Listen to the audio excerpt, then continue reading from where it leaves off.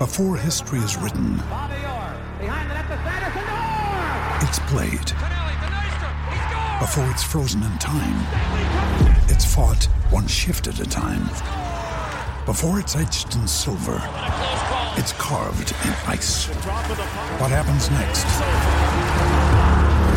will last forever. The Stanley Cup Final on ABC and ESPN Plus begins Saturday. Anatomy of an ad. Subconsciously trigger emotions through music. Perfect. Define an opportunity. Imagine talking to millions of people across the U.S. like I am now. Identify a problem. Creating an audio ad is time-consuming. Offer a solution. Utilize cutting-edge AI. Imagine creating all that in under 30 seconds. Well, we did to create this ad.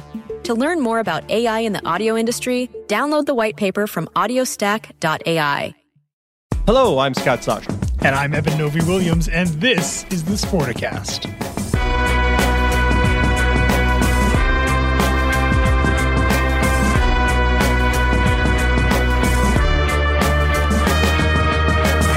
All right, Novi-Williams, let's close the loop on the Super Bowl. You watched it on linear TV. I watched it on linear TV, but as we're seeing, fewer people as we go on are digesting their football that way. What word would you use to describe how CBS officials think about the final number? Surprisingly worried, maybe. Yeah, it certainly seems. We talked a bit about what this number was going to be. Is it going to be over 100, just under 100? And for the record, I'll say I was wrong. I thought it was going to do 100 million because of pandemic. I still thought casual fans, even though they couldn't go to the party, would want to partake in the virtual water cooler and say, I watched the game.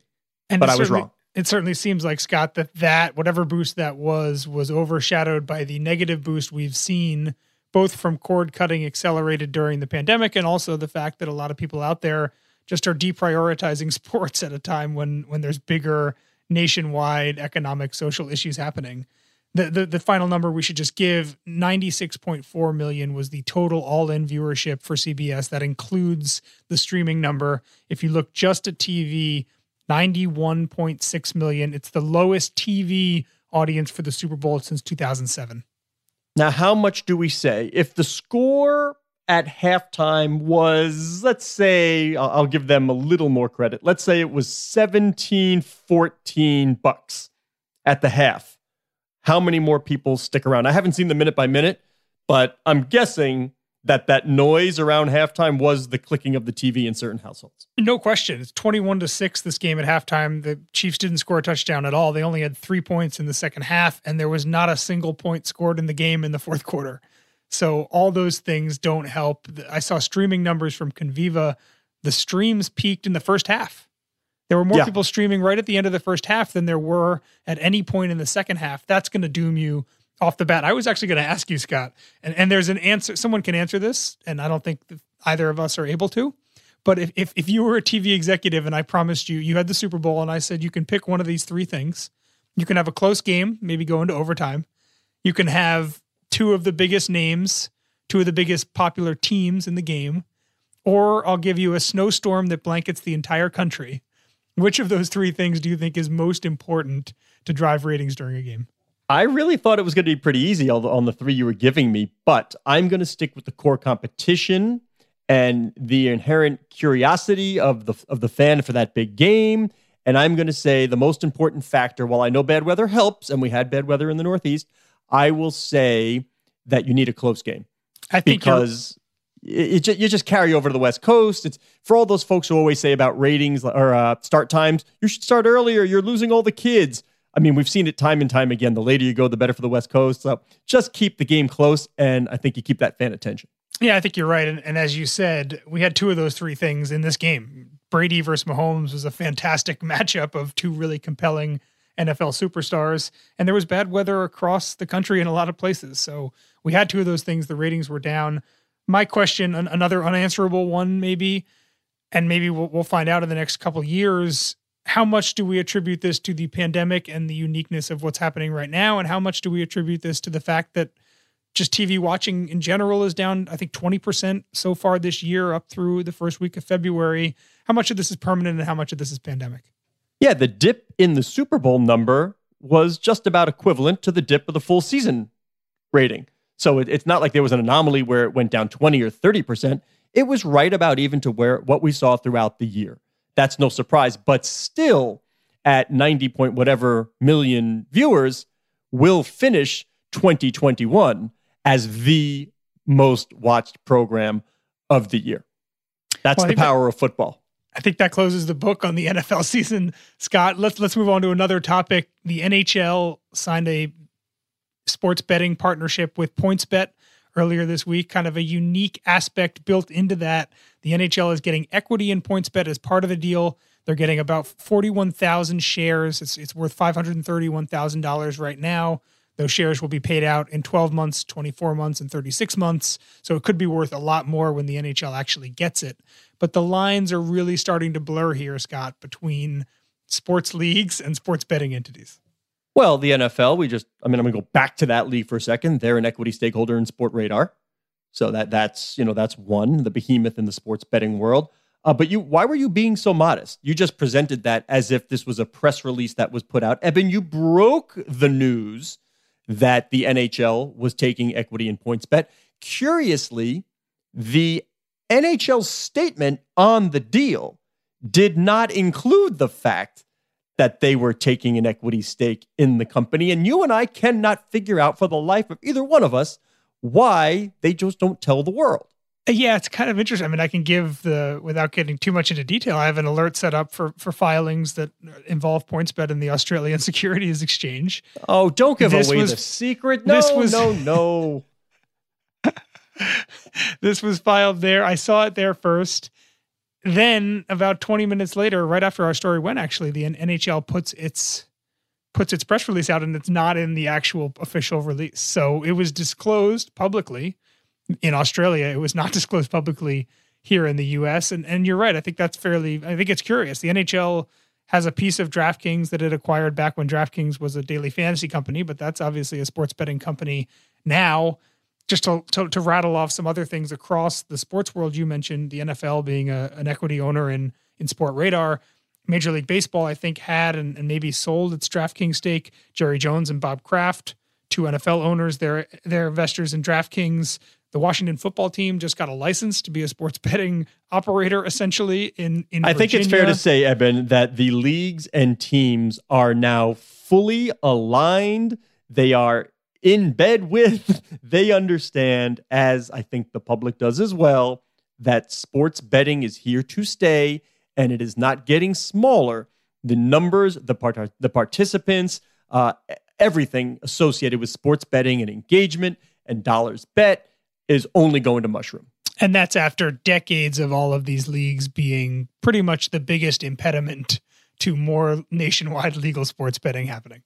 Yeah, well, I always go back to, I won't say who it was, but when all the leagues were lining up against betting, and some leagues, I think Gary Bettman even said something to the effect of, well, our game isn't really like football or baseball. It's not really or basketball. It's not really designed for sports betting, but here he is now with the deal.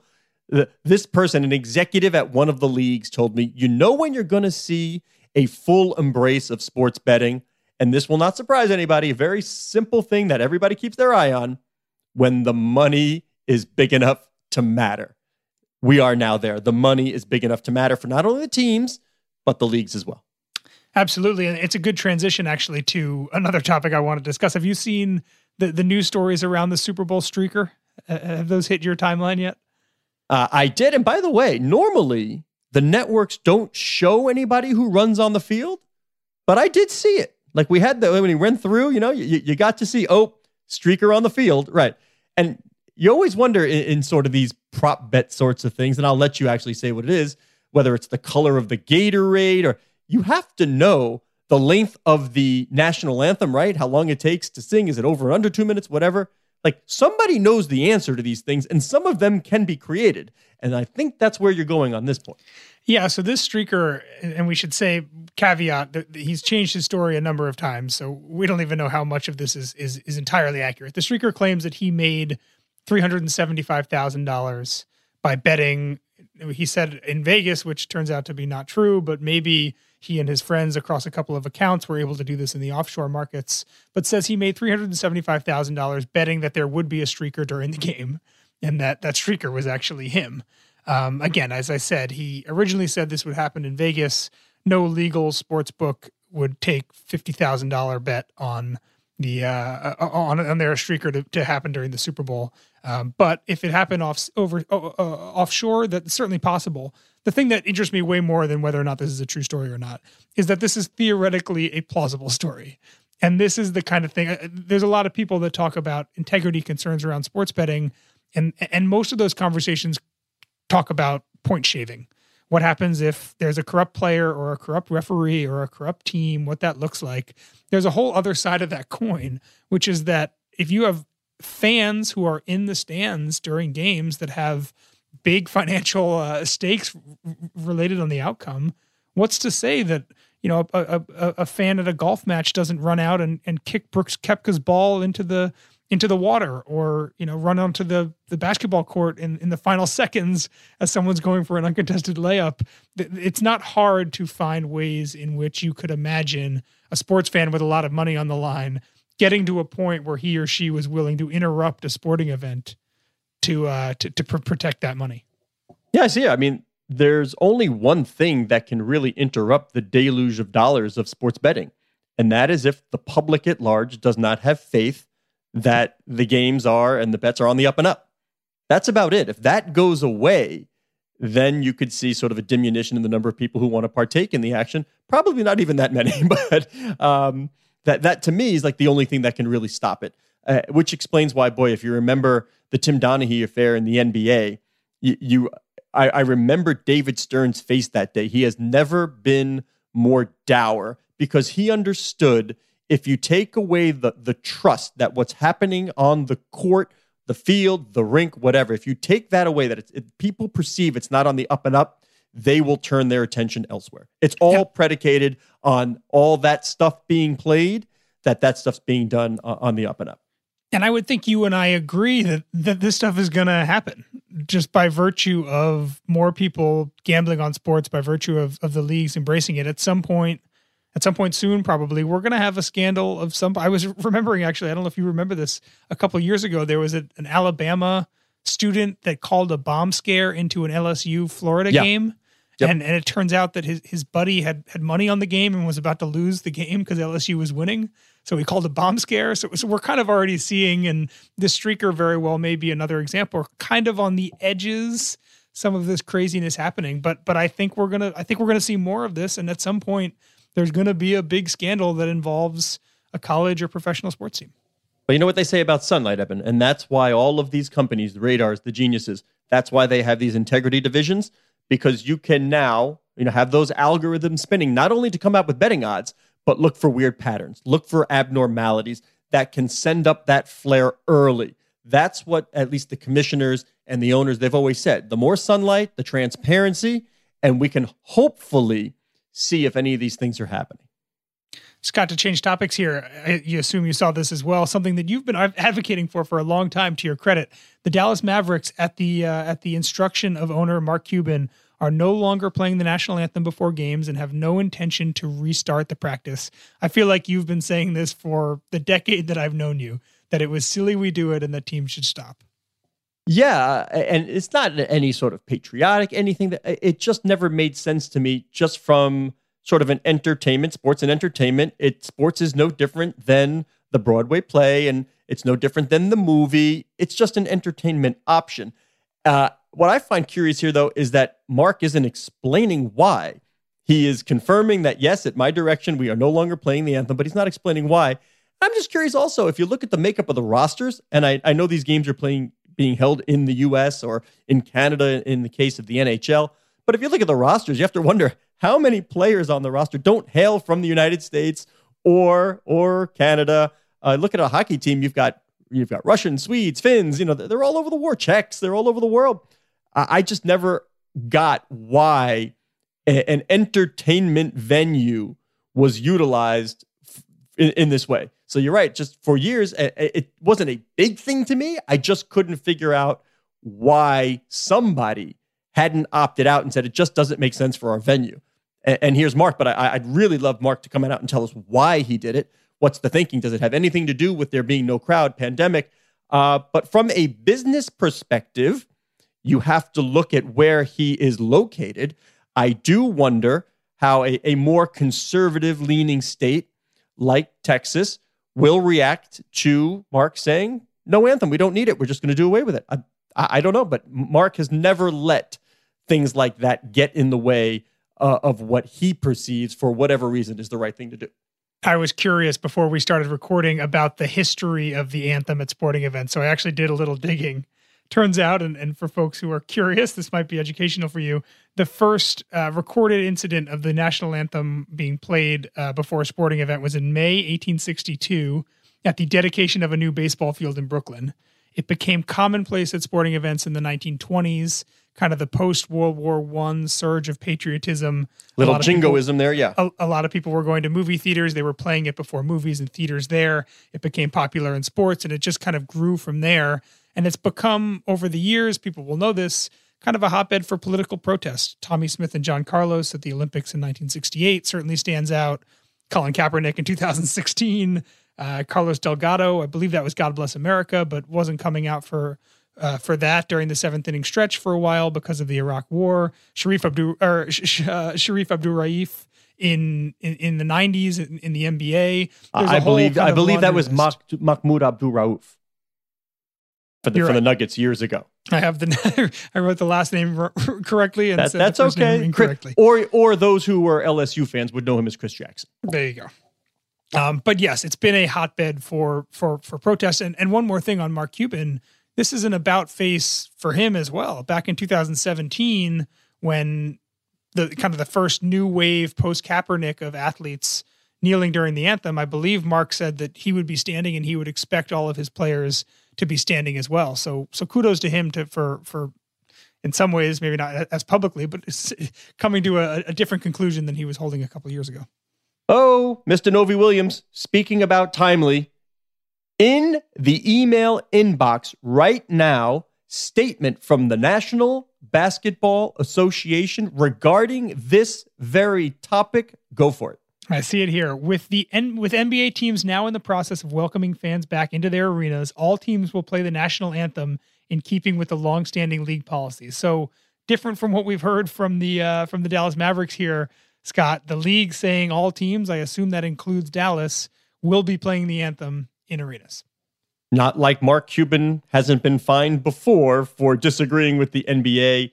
We will follow and see what happens. Yeah, so here's my question on this real quick. If the NBA has its rule book says players have to stand for the national anthem. It has not been enforcing that of late, of course, as a lot of players have chosen not to do that. This certainly feels a little bit different than that. This feels like something that they are willing to enforce given the timing of the announcement relative to whether players have to stand for it. This seems to me the NBA is looking into the crystal ball and seeing possible blowback and saying, we don't need that right now. We have a policy and all teams will follow it. We will stay tuned. You talked about Kaepernick. Why don't we close the show with a little Colin Kaepernick? Because really, why shouldn't Colin Kaepernick also be involved in a SPAC? Everybody else is involved in a SPAC in the sports world, a special purpose acquisition corporation. Mr. Novi Williams, why don't you tell the world who he's teamed up with and what exactly he's doing? Yeah, so Kaepernick is looking to raise money alongside Phoenix Suns co-owner John Jaffe.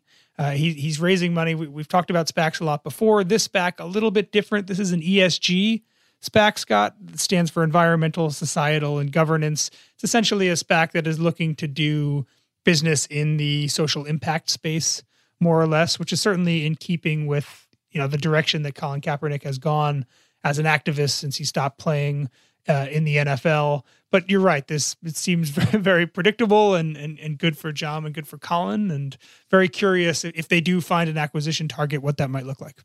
Everybody's fighting for targets, but we should say it's a crowded space. I mean, it's what? We've had like 50 or so sports-related SPACs filed already. Some of the folks already involved. A-Rod has one. Billy Beane has one with Jerry Cardinal, right? Red Ball. You've got Theo Epstein, just came in with Arctos Sports Partners. So big names looking for things they can do. whether they can merge some companies. Doesn't have to be a straight up acquisition. There's just a lot going on in the space. We should say, by the way, we will have a live event, right? We have a live event at Sportico live event on SPACs. So some of the biggest and the best who are involved there, telling us about why this is happening, what the ramifications are. John Ledecky has like 8 SPACs now, the co-owner of the New York Islanders. So just many SPACs out there, and not surprised to see Colin Kaepernick jump in. And let's see how fast and easy it is to find a target where it's like your mission is to do good in society. Let's see how many companies he finds. Yeah, and we should mention that it's $250 million is what they're looking to raise for folks who like to play the game of what can this SPAC buy. It's important to note that that's not the limit of the size of the company that they can acquire. There's a lot of ways to add separate financing on the side or keep current owners invested in equity. It doesn't mean that they have to look at companies only valued at $250 million. There's a lot of options and much bigger companies that they could go after if they want to, with a pool of $250 million. Oh, how I wish we had brought Brendan Coffey on for the specifics. But he did write a great story, so you can actually go check it out at Sportico.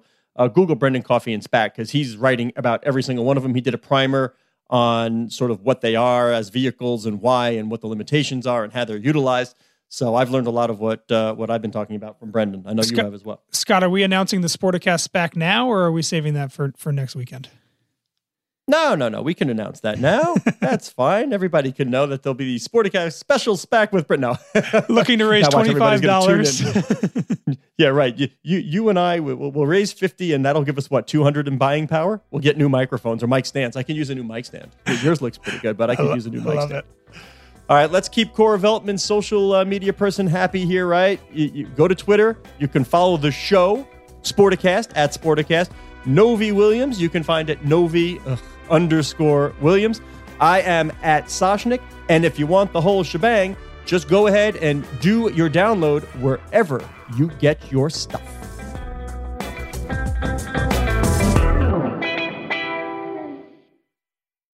Anatomy of an ad. Subconsciously trigger emotions through music. Perfect. Define an opportunity. Imagine talking to millions of people across the U.S. like I am now. Identify a problem. Creating an audio ad is time-consuming. Offer a solution. Utilize cutting-edge AI. Imagine creating all that in under 30 seconds. Well, we did to create this ad. To learn more about AI in the audio industry, download the white paper from audiostack.ai. Anatomy of an ad. Subconsciously trigger emotions through music. Perfect. Define an opportunity. Imagine talking to millions of people across the U.S. like I am now. Identify a problem. Creating an audio ad is time-consuming. Offer a solution. Utilize cutting-edge AI. Imagine creating all that in under 30 seconds. Well, we did to create this ad. To learn more about AI in the audio industry, download the white paper from audiostack.ai.